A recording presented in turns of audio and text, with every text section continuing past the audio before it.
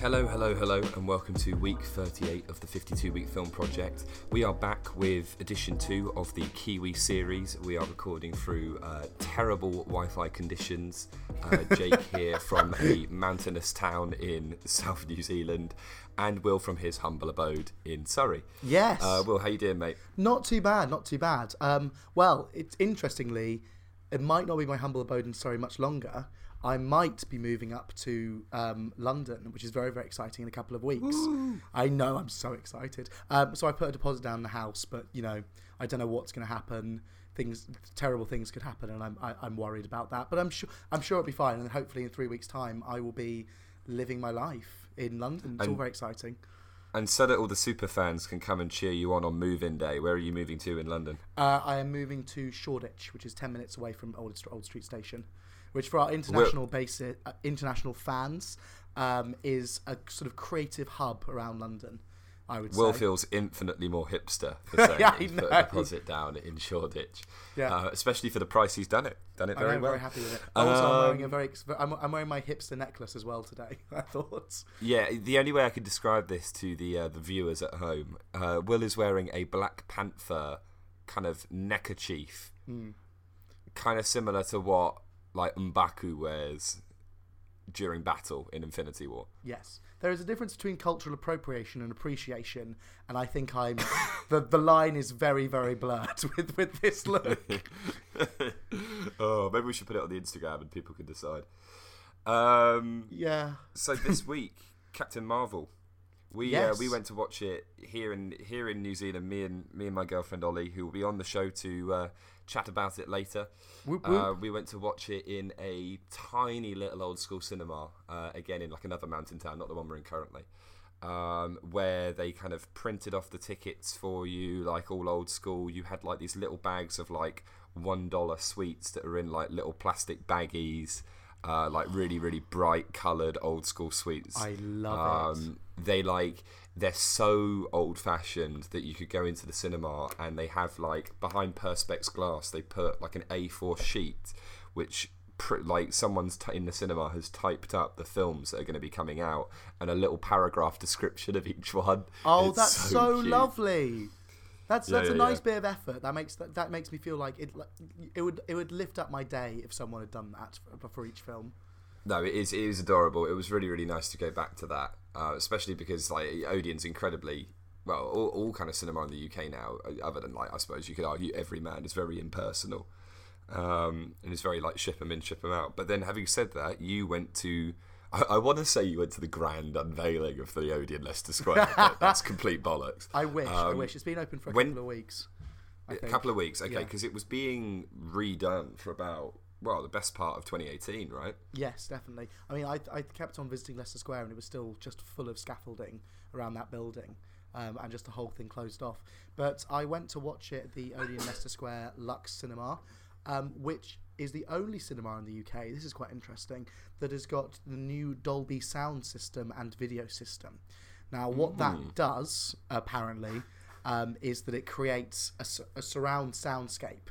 And so what they did in one of the advertisements, like, this is Dolby Cinema, one of those things, is that they would do this thing where they'd show you on the screen a ball in the middle, and then it would go round, and as it was going round, the sound around the cinema would hit different places, and it was quite amazing. Like you were hearing, like if a sound was going over there and over there, over there and there. I'm pointing. It's a podcast. You can't see that. It was quite incredible. And what the other thing that was good about it was that the picture, the blacks, for like when the screen goes black, it's completely black. Like you could not see any residual sort of like tone to it at all. It wasn't like a cinema screen. It was like it was framed by nothingness. It was like a void. So that was good. And the cinema itself was like the Oscar stage. It's crazy. It had these big stools and then the ground had so many people in it.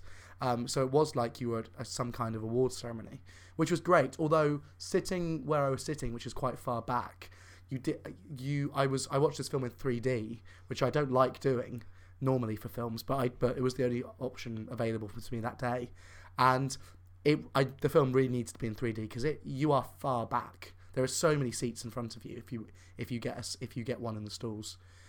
So that's the only, I suppose, downside of it. But it was fantastic. The atmosphere was great, and I kept on going back in there after the cinema screening had come out, and they were like, "Do you like this place?" I was like, "No, I just lost my wallet and my poster that you gave me." So yeah, it was a really, really fun thing. See, I love Odeon Lux. I think when we started the podcast, when we were still living in Birmingham, we went to the one in like near Broad Street quite a lot, and it's like there's such a difference to have that like kind of full on, almost square like digitized screen. Like there's just like something so great about watching it on one of those kind of better like modern day cinema screens. But anyway, I think that Odeon with their cinema screens now there's some of them are really, the Lux ones are amazing, and then you have the ones like in Broad Street that like might have rats in them at one particular point. Yeah, they did. They definitely did. And the ones in New Street were even worse. It was actually run by rats. Yeah, exactly. There weren't any staff.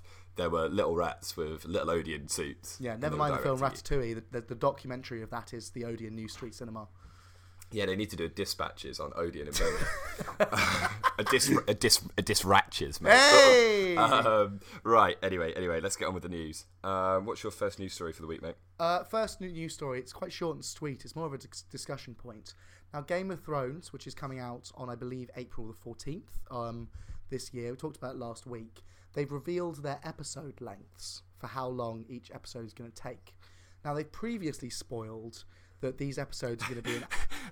I love that you say how long each episode's going to take. Like, it's going to be such a chore to watch them. Yeah, true. It's going to take this long. Previously, they've said that it's going to be sort of feature-length episodes, sort of an hour and a half's length. Kind of misleading. So what the actual episode lengths are is episode 1 is 54 minutes, so normal episode. Episode 2 is 58 minutes, again, normal episode. Episode 3... and I believe that by the episode time there's some kind of big battle or big thing that happens in it, is 82 minutes. Episode 4, 78. Episode 5, 80. And episode 6, 80. So what you don't get is an hour and a half feature length. You get an hour and 20 at max, or an hour and 22 max. And the first 2 episodes are hour-long Game of Thrones episodes. Now, for me... people said that, oh, wow, we're getting like 20 extra minutes of Game of Thrones compared to other years. 20 extra minutes is not enough with what they've done. No, with what they've said, yeah. That's very true. Yeah. So what is it?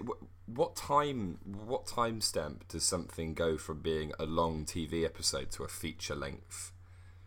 Is there like a written rule on that, or is that rubbish? Because in my opinion, 70 minutes is just about like what old school films used to get away with. Yeah. Like an hour and 10 minutes is kind of the bare minimum to be called feature length. I think 80 is more reasonable. So I don't think it's fair for them to say that every episode in this new season is feature length, which is, it is misleading. It is completely misleading because two are just normal episodes of Game of Thrones. And we saw with last season that those an hour an episode does not give you enough time to nearly get into the lore of this at all. So I'm looking forward to it still. I'm still happy that there are some feature length and inverted commas episodes, but the hour and a half every episode for 6 episodes, which was promised, is just not happening, which is a real shame. I think it's a real missed opportunity. Yeah.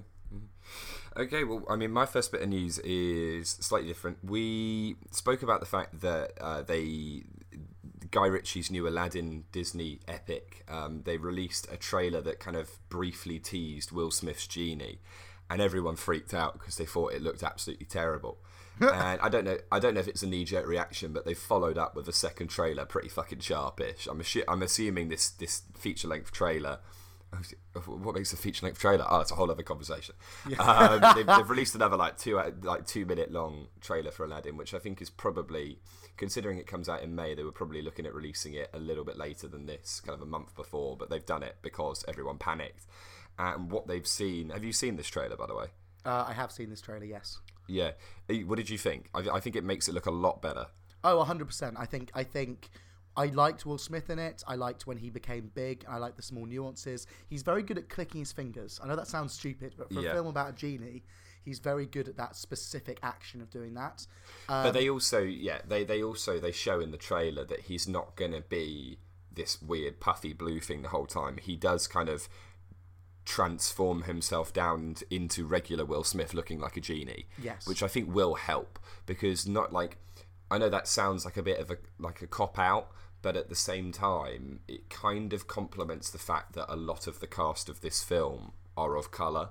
And I think kind of having him just act as himself and not be CGI the whole time will probably work quite well in a live action retelling. The film looked beautiful after the first sort of 30 seconds, 40 seconds of the trailer is all stuff that we've seen before or know. And then the sort of last minute of it is just this whole amazing sequence with sort of looking at the choreography of a lot of the musical numbers and the action sequences. And it does look like Guy Ritchie has created a beautiful film. So I'm very excited about it. But I also just think that like you said, the score, the music in the trailers that I've heard so far, it's more exciting to me than in adverts for, say, Dumbo, and some of the other live action Disney things that have been coming out. Like, you hear this, and I think there is a real kind of, it's so like generic to say this, but there's a real kind of magic to it. Yeah, and I agree. I think you've got, at the end of this month, you've got Dumbo coming out, which is Tim Burton. This is May time, isn't it? And it's Guy Ritchie. Yes. And then you've got June, you've got Jon Favreau's Lion King coming out. Now, we know which one is going to make the most money. There's no debate there. But it will be interesting to talk after seeing all three of those films about which one we thought was the best. Yep, I agree. I think, my initial opinions are, I think I'm going to like Dumbo, but it's not going to be great. I think Aladdin is going to surprise me, and I'm going to find it really good fun. And I think The Lion King is going to, by and large, play it quite safe, and I'm not going to be that fussed by it. Mm-hmm. As the directors go, I like Jon Favreau a lot, but I've never been absolutely floored and stunned by any of his work. Like, it's not none of his work has ever been a 52-week film project, 8 or a 9. No.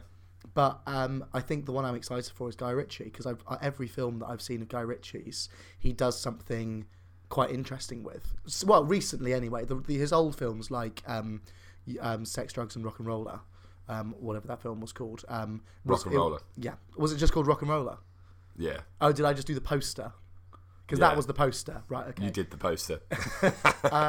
Yeah, and like all of his like previous films, like UK based, but now that he's gone into Hollywood, with the partial exception of the King Arthur film, The Sword and the Stone, which looks terrible. Awful. Yeah, the David Beckham one. The David Beckham one. Yeah, exactly. With that exception, I've liked everything that he's done, so I'm excited. I'm excited for that film. Yeah, cool. What's your next bit of news, mate? Related to the podcast we are filming, the review that we are doing, the Avengers trailer, the new Avengers trailer. Now, yeah, this is just a slight caveat for people. Now, we are only going to be talking about superhero stuff for the rest of the episode. Yeah, if you're not interested in superhero stuff, please listen on. We're great.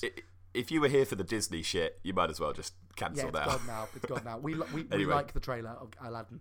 The Avengers trailer. I'm just going to run through things that happen in it, because I think it's quite important, and a lot of the Marvel fans out there want to know sort of like an in-depth thing or anything that you can gain from the trailer. Although I would say there is a slight caveat with that, because of the Avengers Infinity War trailer had scenes that were not actually in the film to mislead. So bear with me on this. So the film starts in black and white. It sort of revisits past scenes with old characters, like the original Thor, the original Iron Man movie, Iron Man 2. You've got the original Guardians film. You've got the Avengers Infinity War click scene. All of that is in black and white. And I think it's quite a stunning visual choice, especially like with... I think was it Schindler's List? I know that I'm comparing weird things here, but was it Schindler's List that had black and white tone, but also had the girl in the red coat, which was the striking point? Yeah, it was also Sin City, which we hated. Yes, we also did hate Slippery Slope, my friend. Yes, but I just thought it was a really nice visual choice for the Marvel cinematic thing. You go back in time to see the spoilers. I think the most interesting thing to work out the timeline of this film is that Scarlett Johansson's hair changes color and also changes length throughout the film. So in Avengers Infinity War, it was blonde and short. Then there is a scene in Avengers trailer, the Avengers Endgame trailer, that has it long, and then it's ginger at the end of the film, like back to her original Black Widow days. You've got also cool things like Rocket on War Machine's shoulder. You've got Ant-Man leapfrogging over a pencil. There is potential that we could be seeing Loki's scepter in the background, which is quite exciting. That means that they might be testing to see how the different stones worked in it. And from the last trailer, you know that there is security footage. The security footage end of it with Ant-Man. There is a screenshot of that, and it says a camera footage from 1983. So this kind of confirms the whole time looping thing. So the notice of Ant-Man in this trailer, with him sort of looking at a missing notice, might be a couple of years in the future, or it might be a couple of years in the past. Reportedly, an actress has been hired to play Paul Rudd's older daughter. So that'll be interesting to see. I mean, I can't mention the trailer without mentioning those suits at the end. Those white and reds, sort of like Quantum Realm, I think. Yeah, what do we think those are? They're space-time jumpy suits, aren't they? They're definitely space-time jumpy suits. And because they appear at the end of the trailer, my thoughts is that the first 45 minutes of this film was shown in that Endgame the Endgame trailer. After that, I don't think we've seen any of what's to come, really. Maybe the scene with Nebula, but apart from that, I really don't think so. What they've in kind of layman's terms opinion of this trailer, I would watch it and I watch them go through all the old footage and talk about like when Tony Stark's talking at the beginning, it kind of alludes to that revisiting the past technique that he's got from the start of Iron Man 2. Yes. And this trailer doesn't show you anything massively that you weren't aware of already. It kind of just is the first time the Russo brothers have confirmed, yes, there's going to be some kind of time travel element. Yeah. Yes, like the biggest theory is true. Unless this is a complete, they've done it before where they've completely misled you. All of the footage of the past in this trailer is just stock footage from previous films. It's not new footage filmed in those settings. So for all we know, this could be the biggest hoodwink in Marvel's history. And I would love that, because what I think about this trailer is that, you know those trailers on YouTube that are fan created, like the Joaquin Phoenix mashup trailers. Yeah, like the Joker film has got like 70 different fan made trailers, and they're all got like big, huge music behind them, and like Joaquin Phoenix doing like really, really, really like in like small acting, and then these big scenes from The Dark Knight Rises and Batman, and in its different incarnations, and they're mad. But I kind of enjoy them because they're like, oh, if the film is going to be like this, I want to see that film. This trailer was like those trailers, just better edited and with some actual footage from the real things. It just was mad. That's a good way of putting it. Yeah, and the music build up when they're all walking with those suits on. The dramatic opera singing is just getting ridiculous. The ways that they have mashed up that core riff of the Avengers theme tune to now do about 4 films and then lots and lots of variations on it is getting ridiculous now. They are doing very interesting like mashups, and like it's just becoming more epic and more epic. And I was like, this is almost comically epic at this point. It was almost like it was crazy. 2 interesting points I wanted to pick up on this trailer. What do you think is the main reason for this trailer and why it came out when it did? I think my thing is that I think Captain Marvel has done well, and then it's like another after Captain Marvel's come out, you can now have the trailer because of the scene with Thor meeting Brie Larson at the end. Yeah, no, completely. So obviously we'll go on to talk about it more, but the post-credits scene of Captain Marvel is her meeting the remaining Avengers. Yes. Kind of, it literally looks like the original Endgame trailer, the scene shot where they're all kind of together. This is just one of those scenes. Mm-hmm. But it's such a clever way to release a trailer, because Captain Marvel has just become, it's the second highest grossing film of 2019. It's the highest a Marvel film has grossed in a 3-day in its 3-day opening period, which is fucking nuts considering we've had Infinity War and Black Panther out recently.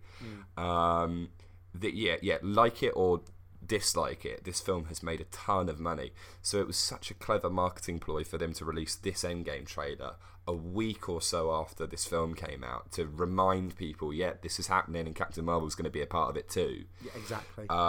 Really, really clever. The other thing though is, are you aware of the poster backlash?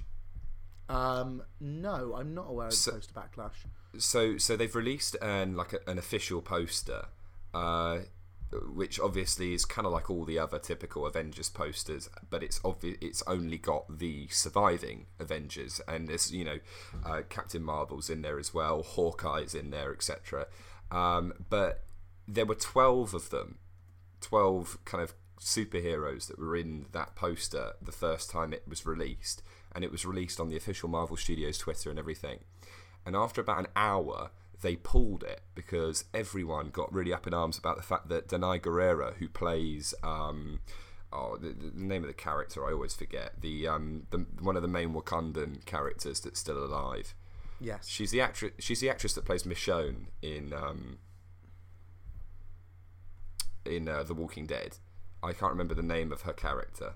It's Commander something. I remember that. I just can't remember the last bit of it. Okoye. There we go. But it was. I mean, they are idiots, aren't they? Like, why on earth would they think, if she was kind of led to be one of the main surviving characters at the end of Infinity War, and she's a strong new black female lead in the Avengers universe, why on earth would they exclude her from the poster? Yep. Sometimes I just think these people are fucking brain dead. Like why on in this day and age, it is such a no-brainer that I just don't understand why it wasn't done. And Marvel Studios reissued the poster with her in it, and they said in the tweet, they said she should have been up there all this time. Check out the official poster. Hashtag Wakanda Forever. And I'm like, oh god, like, you're so sly the way you like the way the tweets, like the way they've written it. It's like, oh, it wasn't our fault, and here is the proper poster. But I don't know. I just think it's a bit ridiculous. Yeah, it's like I don't like the fact that Marvel know they're so woke, if that makes sense. Yeah. And they can play on that. So if they make a mistake, they're like, "Whoops, we're just woke, guys. We're trying our best." I'm like, shut up, shut up, Marvel. Shut the fuck up. Yeah. Right. Final bit of news. This is by far the best news I think I've had to talk about since we first started reporting on this story, which must have been about 2 months ago now. James Gunn has been rehired by Disney as the Guardians of the Galaxy 3 director, and it is just like, this is incredible. It's quite a moment, isn't it? I mean, think about the fact that this guy was chucked out because of some tweets that he's 2, 3, 4 times in the past 9 years, like, formally apologised for. Chucked out by Disney, immediately snapped up by DC to do the Suicide Squad soft reboot that we were talking about last week. And now, not only is he doing the Suicide Squad film for DC, but he is coming back to do Guardians of the Galaxy 3 after that film is wrapped. Like, talk about, like, weird fate and fortune, right? Oh, like, 100%. I mean, he must be so happy with, like, all of the fan support. And as a major director, like, carving a niche as arguably the best superhero director out there, he has gained a film as a result of being fired. Yeah, I know. It's so ironic. And then continued filming the original film he was going to shoot. Yeah. And Dave Bautista, who was obviously kind of the most strongly voiced advocate in support of him when he was chucked off the Guardians project, has now reportedly bagged a role in the Suicide Squad film. Oh, wow. So it's like the guy who didn't deserve all of this to happen to him in the first place has come off better, and the guy who was his strongest defender has gained another major movie role for his support. Yep. And It's also, nuts. crucially, Dave Bautista is doing well as an actor, but then because he was killed off in Infinity War, he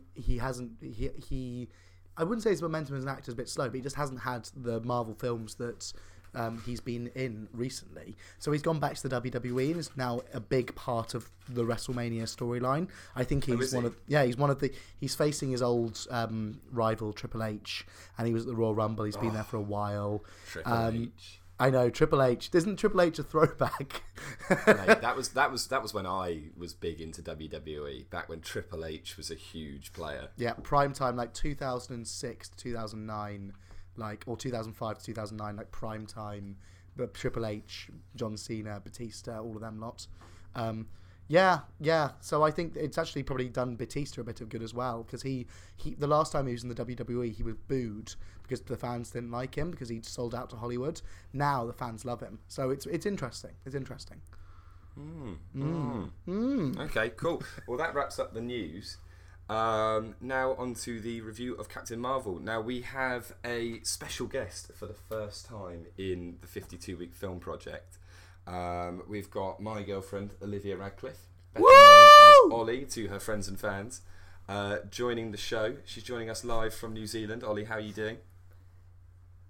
Good, thank you. Hey, Ols, how are you doing?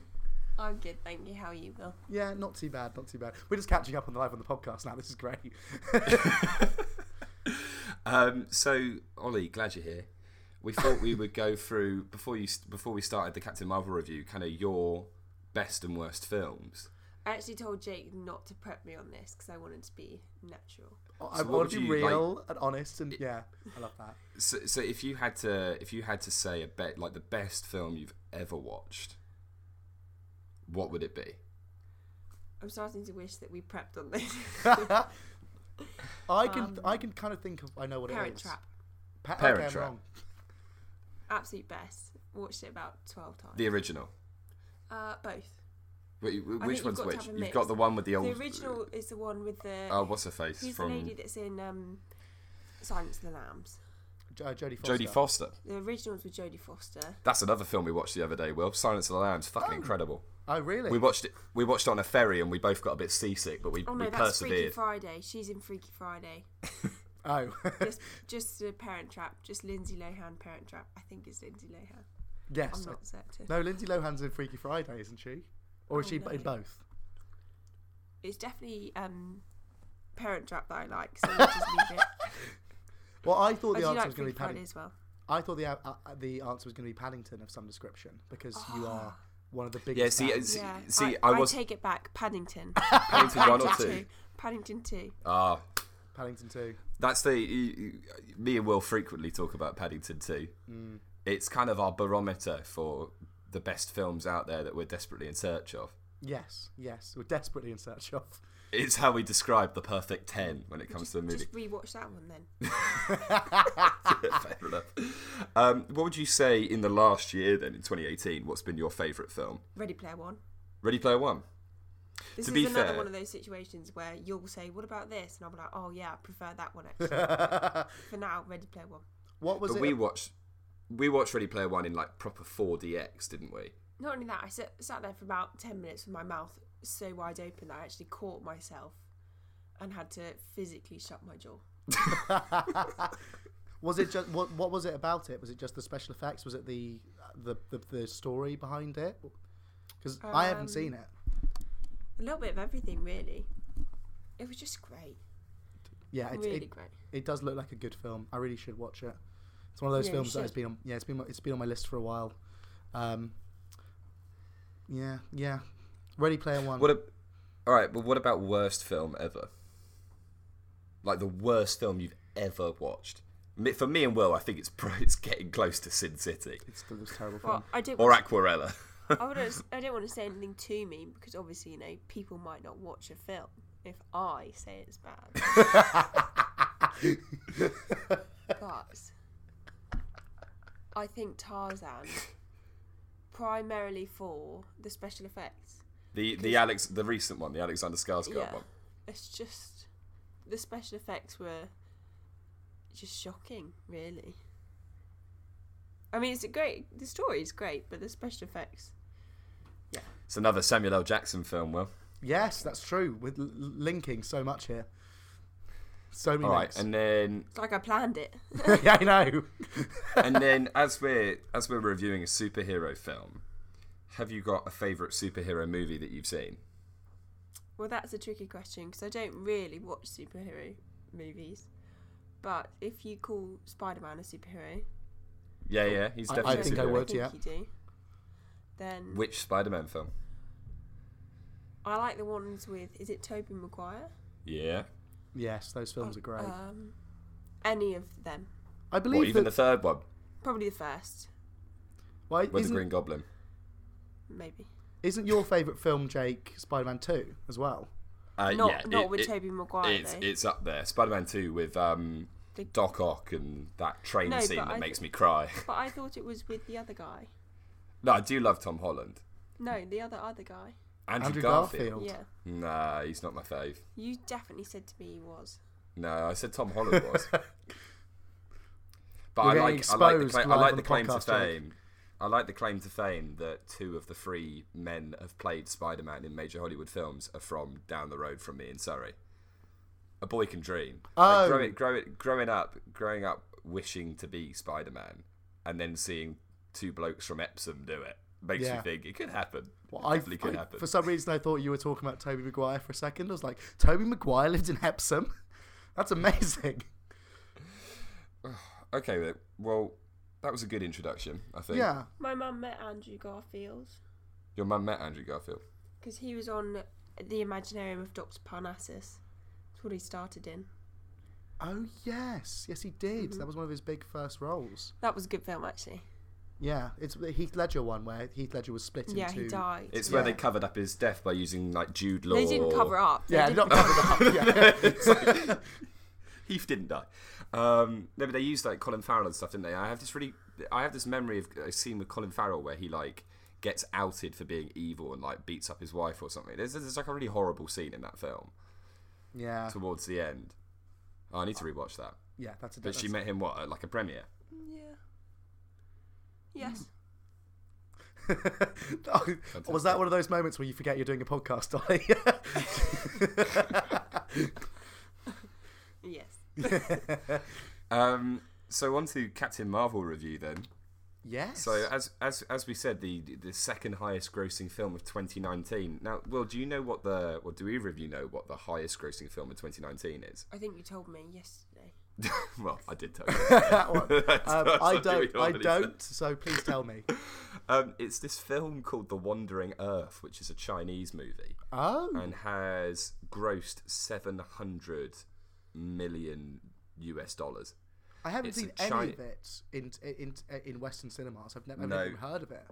I haven't even heard of it, but it's quite a big deal. It's a sci-fi film based on a novella by a Hugo Award-winning Chinese author. And when I started looking at the reviews, it was quite clear that people see this as the first time China's made a genuine, really, really high-quality sci-fi movie, which is quite exciting. That is really exciting. It might win a Golden Rooster, which we now know about from the podcast. Yeah, very true, very true. But it's not Captain Marvel. Captain Marvel is about $120 million behind that. So it is. I mean, it's the film that has made the Marvel Cinematic Universe become the first film franchise to gross $18 billion, which is nuts. It had the highest opening 3-day gross of any Marvel film. That's beating Infinity War and Black Panther, which arguably are 2 much more hyped films in their roster, or had so much more press around them beforehand. But enough of the facts. What did you guys think? Ollie, do you want to go first, or do you want me to go first? I mean, I really enjoyed it. I haven't got much of an educated opinion on superhero films, but it was good to watch. I didn't get bored. I didn't think it was boring either. I thought it went a really good pace. I found it interesting. I found the Brie Larson I found particularly compelling. I didn't find her that boring. I worried that I'd find her quite boring because I've not been that excited by previous stuff that Yeah. she did. I can't speak. Dud or Diz. But I thought she was quite nice. She had quite a nice dry sense of humour, which was quite nice, and she did quite nice sort of facial nuances, so to She's speak. such a square jaw. She's got a very square jaw. Yeah, that's true. Her head is a rectangle. She also does this quite badass, like blowing her hair out of the way, Top Gun style thing that I think they overdo in the film. I actually Personally, didn't they do notice it that. more than 4 times. And it's like, oh my god, like, cut your hair, please. I think she's one of the few Marvel superhero women that have been hired as like she's a beautiful woman, but she's not like a sex symbol in the same way that Gal Gadot. I can't say the name. What person who plays Wonder Woman? Gal Gadot. That's it. Is or Scarlett Johansson is, or other female characters. I can't think of any other female characters now are. But she looks like an every woman role. But I don't think any of them are either. Scarlett Johansson, I think, is definitely. I think Scarlett Johansson is a well-renowned film actress in her own right. I don't think that. I'm not saying that she's only hired because of her sexual appeal. I'm just saying that there is that there. I would think That's actually my issue with a lot of superhero films. I don't like watching superhero films where the girl's the lead, and it's just them walking around in a bikini top, and the only reason that men or women are there is because they want to see this woman strutting around. Yeah.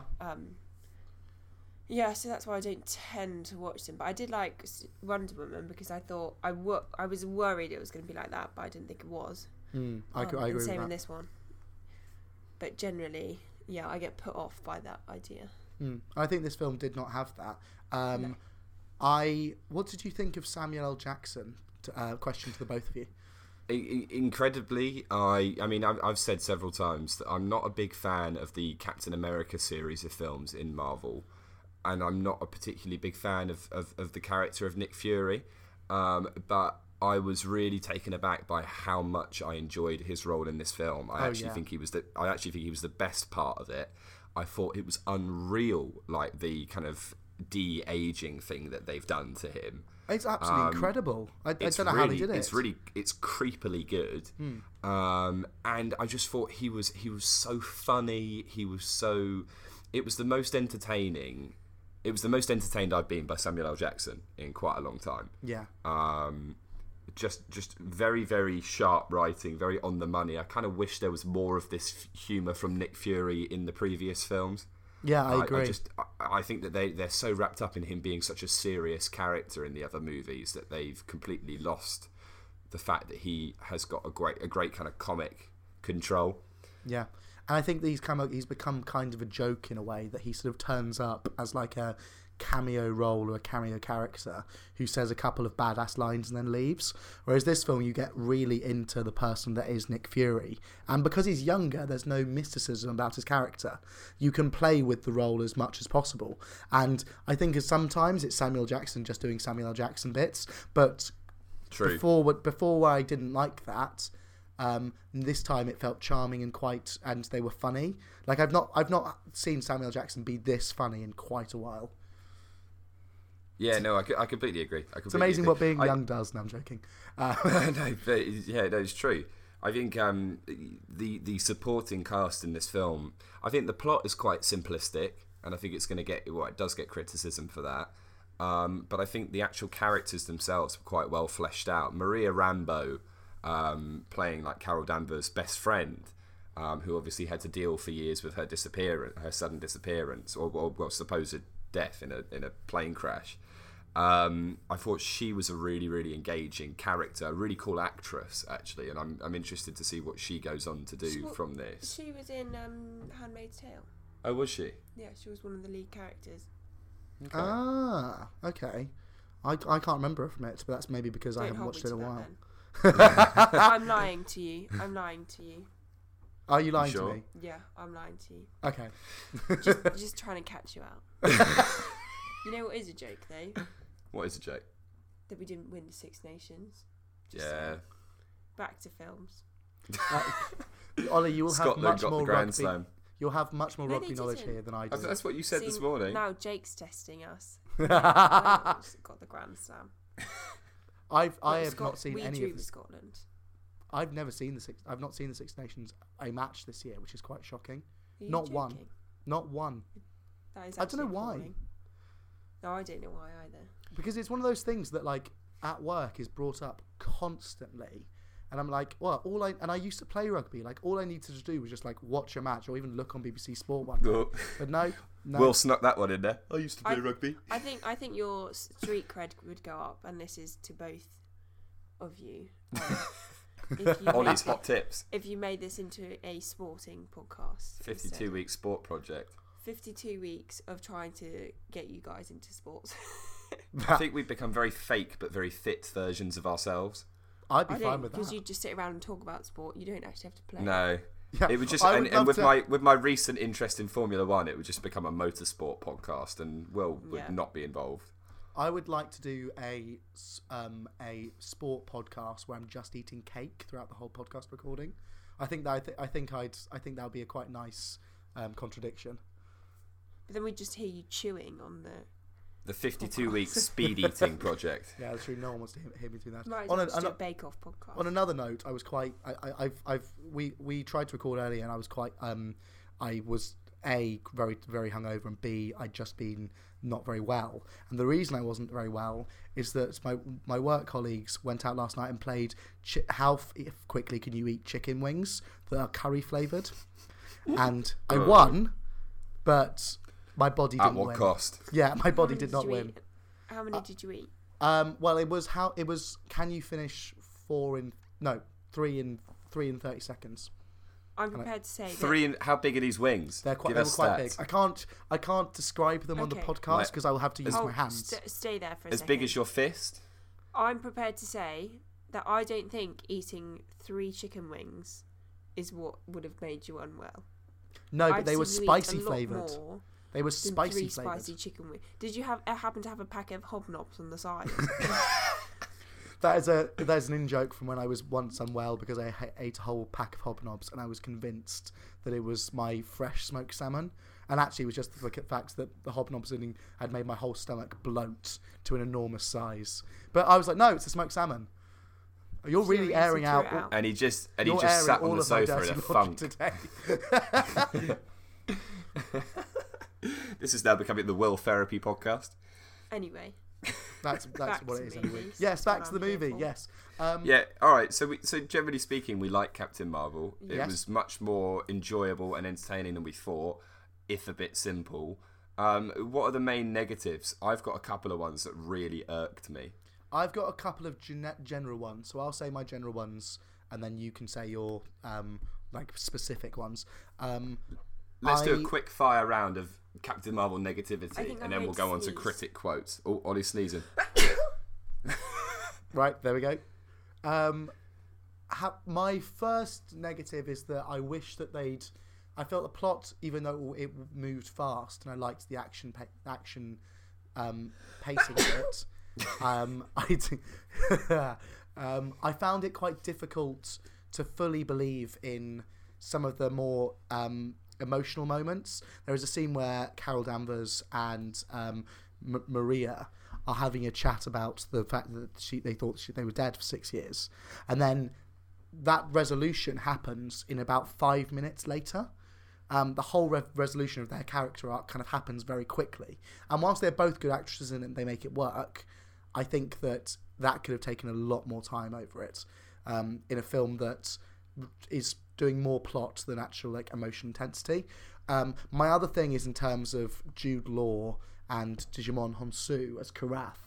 I felt that whilst I don't think that Jude Law was a particularly convincing villain, in my head he adds to the list of bad Marvel villains. I thought he was just so generic, and there was nothing engaging with his character at all. Considering how he probably, the irony is, he probably got paid more than most of the other actors. 100% to play the most basic role that has very limited screen time. Well, Robert Downey Jr., who was in Sherlock with Jude Law, apparently gave him advice and counselled him before he took the part. So that probably was get as much money and as much rights laws as possible. So Jude Law probably has made a shed load of money for this film. Gemma Chan as well. Gemma Chan was in the X-Men film X-Men Days of Future Past as the one with the crystals that open portals. Do you remember that? Yeah. Oh yes. And I thought she was great in that, but yeah, I don't. That whole team just felt like a bit of an afterthought. I just thought that she shouldn't have called into them at all. I wish they'd just like done separate stuff back on Kree, and the idea of Brie Larson calling into them was just a bit tacky for me. Those are my main negatives. There were some exposition drags in this film. Ollie, what about your negatives? Do you have anything you didn't like about Captain Marvel? I didn't like the fact that girl, the little girl, automatically knew how to use her suit to change the colour. Yes. 'Cause I wouldn't have known. Yeah, like she's just picked up a piece of space tech and has absolutely no The thing concept. is, I get that nowadays younger people get how to use iPads and stuff like that, but this is back in the 90s, and I'm sorry, she should, first of all, been shocked at the fact that suit could have done that, but she just took it in her stride, just flicking on a touch screen around, and then she had the Captain Marvel colours. I think it's a bit of a joke, really. Yeah, I think it would have been fine. I mean, it's a disgrace. Yeah, it would have been fine once Almost she got... as much as a joke as the fact that we didn't win the rugby. Furious. I think it was fine Carry on. before, like when she was on the colour wheel. It looked like it was quite easy to navigate. But crucially, how on earth did she know the right setting in that device that does pretty much anything to get the colour wheel of changing the costume? I completely agree on it. It's ridiculous. If you look past all of the very obvious issues with it, though, I still think that bit is pretty great, especially when the neon one comes up and she looks like a character from Tron. I will say, Ollie, you I was go. just going to say, I have one more issue with that scene in general. Please go. Is the fact that Captain Marvel clearly sees that this little girl has loved her jacket and has held on to it as like I'll remember you with this, and she actually takes it back from her. I think, and then fucks off again. Yeah, I think literally. that's ridiculous. She should have said, "I'll leave this with you." Yeah. Did she say that? No, she took it and left.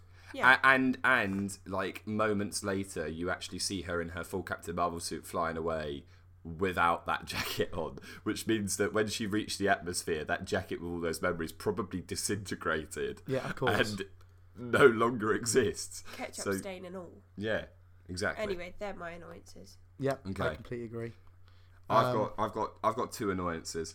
One of them is we're in a day and age where going for that retro kind of late 80s, early 90s setting is really popular. Obviously, Stranger Things is one of the most watched things on television, and it does it really well. But I think there's this... some directors and cinematographers have become so good at doing it in a really subtle way, but I thought the 90s setting in Captain Marvel was incredibly heavy-handed. Like, don't get me wrong, there are some bits that are cool, like her landing in a blockbuster and stuff like that, but like the Fonz lunchbox to keep the device in, for like that whole fight scene, and the amount of close-up shots of this is the Fonz lunchbox. This is look at the Fonz lunchbox. It was all a little bit too much for me, and I didn't think it was done very well. Yeah, I agree. I also think that it was heavy-handed, but also pretty non-existent throughout the film in general as well. Like, for half the film, that doesn't need to be set in 1990. You just have these big motifs of Blockbuster, Lunchbox, and that pinball machine in that bar. And that's pretty much it in terms of 90s throwbacks. It should have felt more consistently spread across the film, but more subtle. Yeah. And those cars in the car chase, I think, all look like 1970s cars as well. So I didn't really have like a real timestamp in those scenes either. And it just couldn't resist doing those shit scenes, like her stealing the bike and like driving along with her cap, like her trucker cap on. Like, oh god, like I get it, Captain Marvel's an all-American badass character, but do you really have to do the exact same scene that's been done in about 500 different films? I quite like that, because I feel like it's a Marvel staple of that sort of like driving a motorbike, driving a crazy car of some description. So yeah, I quite liked it. I've got one other big problem with it. Obviously, throughout the film, it weaves in kind of like a Memento style way. It weaves all of the different like time periods of Carol Danvers, and you see her as like a little girl, a slightly older girl, a young woman, and her. those actresses, like in some scenes, those actresses are chopped together so quickly. They're scenes so close together that I just couldn't help but watch it and go, I'm sorry, but they look nothing like each other. Like, I had a big problem with the fact that you were meant to believe in these kind of 2-minute montage moments that this was her, this was the same person growing up, but they looked so radically different, in my opinion, that it just completely took away from the concept of it being her growing up. Yeah. Because they looked nothing like each other, and that really kind of that really got on my nerves. That really kind of ruined the kind of my like suspension of disbelief. I think my last problem with this film, I suppose, is that I thought it was quite cool that the reason for Captain Marvel's powers was the Tesseract, which is the whole impetus for the whole of the first phase of Marvel. However, at the same time, I'm like, really, you couldn't find a way to create a powers without the Infinity Stone once again. I just thought like it could have been a bit more creative in how much do you want to keep looping this round, like?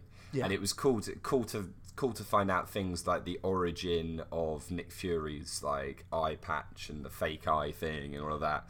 And Goose the cat was a great character, or the Flurkin, sorry, was a great character. Like there are loads of really lovely elements, but I just think that at some points this film was so desperate to either be another version of Thor Ragnarok in terms of humour, or just a bridging film that loops in a new character ready for the Avengers in May, but also kind of circles back and gives you a bit of an understanding on some of the biggest questions raised in the Marvel Universe, that it didn't spend enough time trying to be its own film. Mm-hmm.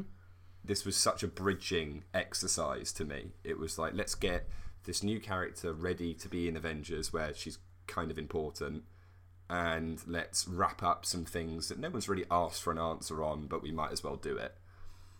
For me, it felt like a fantastic, really good trailer for Avengers Infinity War, in a way. Yeah. It felt like a bridging, really good trailer for it. And that doesn't knock the film at all. I really enjoyed loads and loads of parts of it.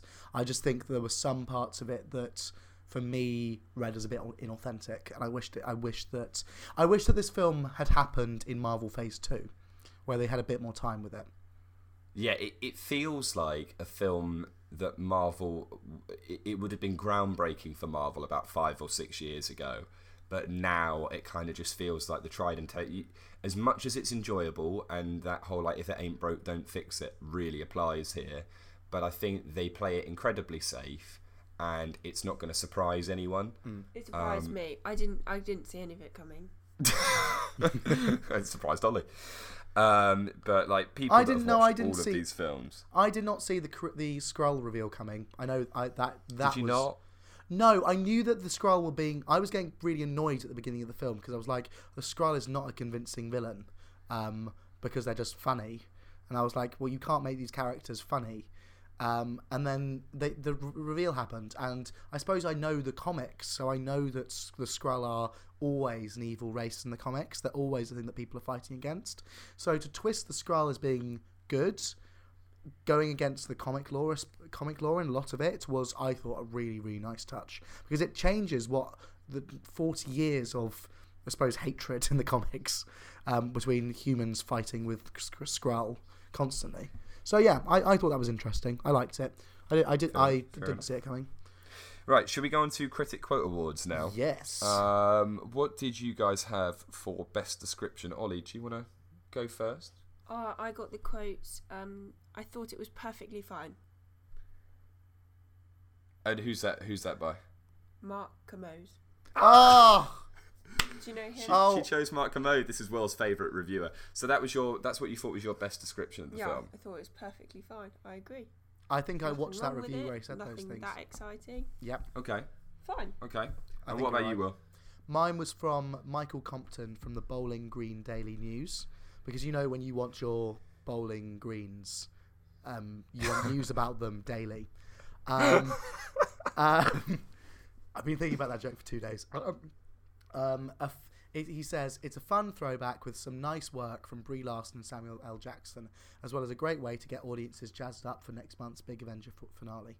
I think that's pretty accurate. It's fun. it's an I wouldn't say it's a throwback, but I would say it definitely got me jazzed up for the big Avengers finale. And Well, jazzed you're not up. jazzed up, Will. Yeah, well, I'm not jazzed up. I just shook. Yeah, so that's what was yours, Jake? My best description is from Brian Truitt of USA Today. And he said, although Larson's heroine is still a work in progress, Captain Marvel lays a solid foundation to follow her wherever she flies next.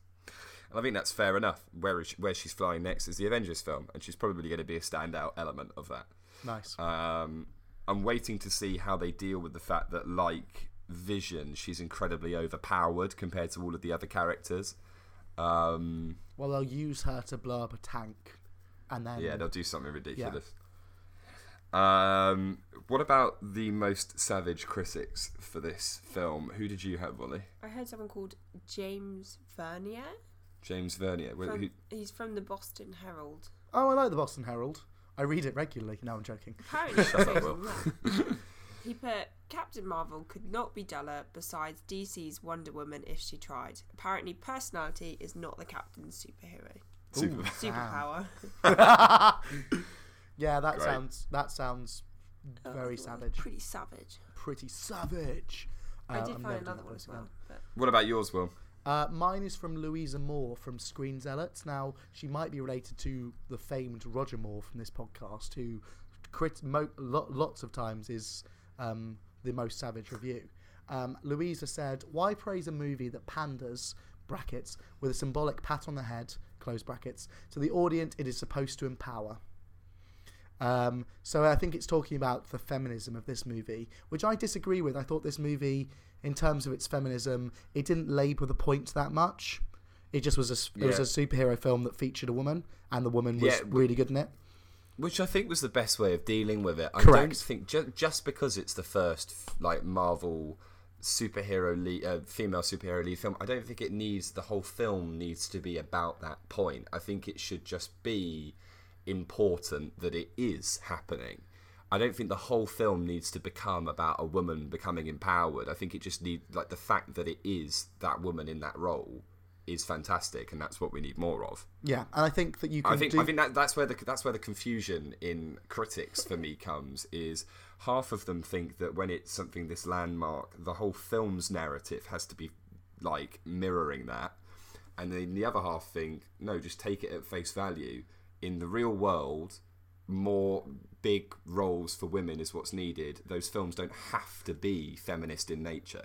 And I think you can just have a film about empowering women that doesn't have to say, I am empowering women. I think the nicest thing about this film is when they have conversations with Maria and Brie Larson's character, Zed, not Zed, that's Power Rangers' character. Anyway, when you have conversations with them, they sort of bring up in sort of retrospect, oh yeah, we couldn't have applied for that program because we were women, but but it's not the idea of we showed them and we're powerful. It's it just comes up in conversation. They've got over it. It's dealt with. I think it's just very nuanced and subtle, which is a much better way of approaching it than blowhorning in my face that this is a feminist film. Yeah, no, I agree.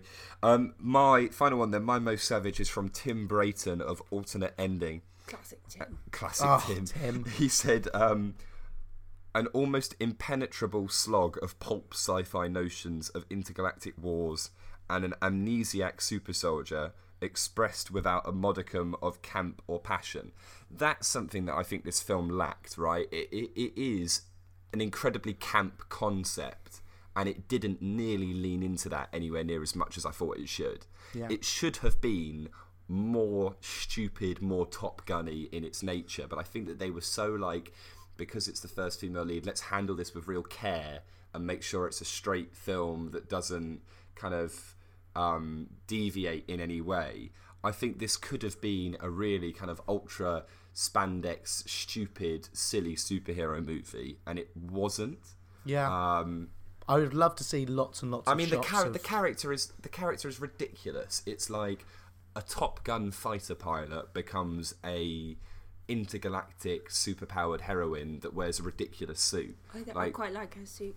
Yeah, the suit's pretty cool. Then why did you just say it's ridiculous? No, but I'm saying that it is it's an incredibly camp concept, and I like that, and I just don't think it was fleshed out.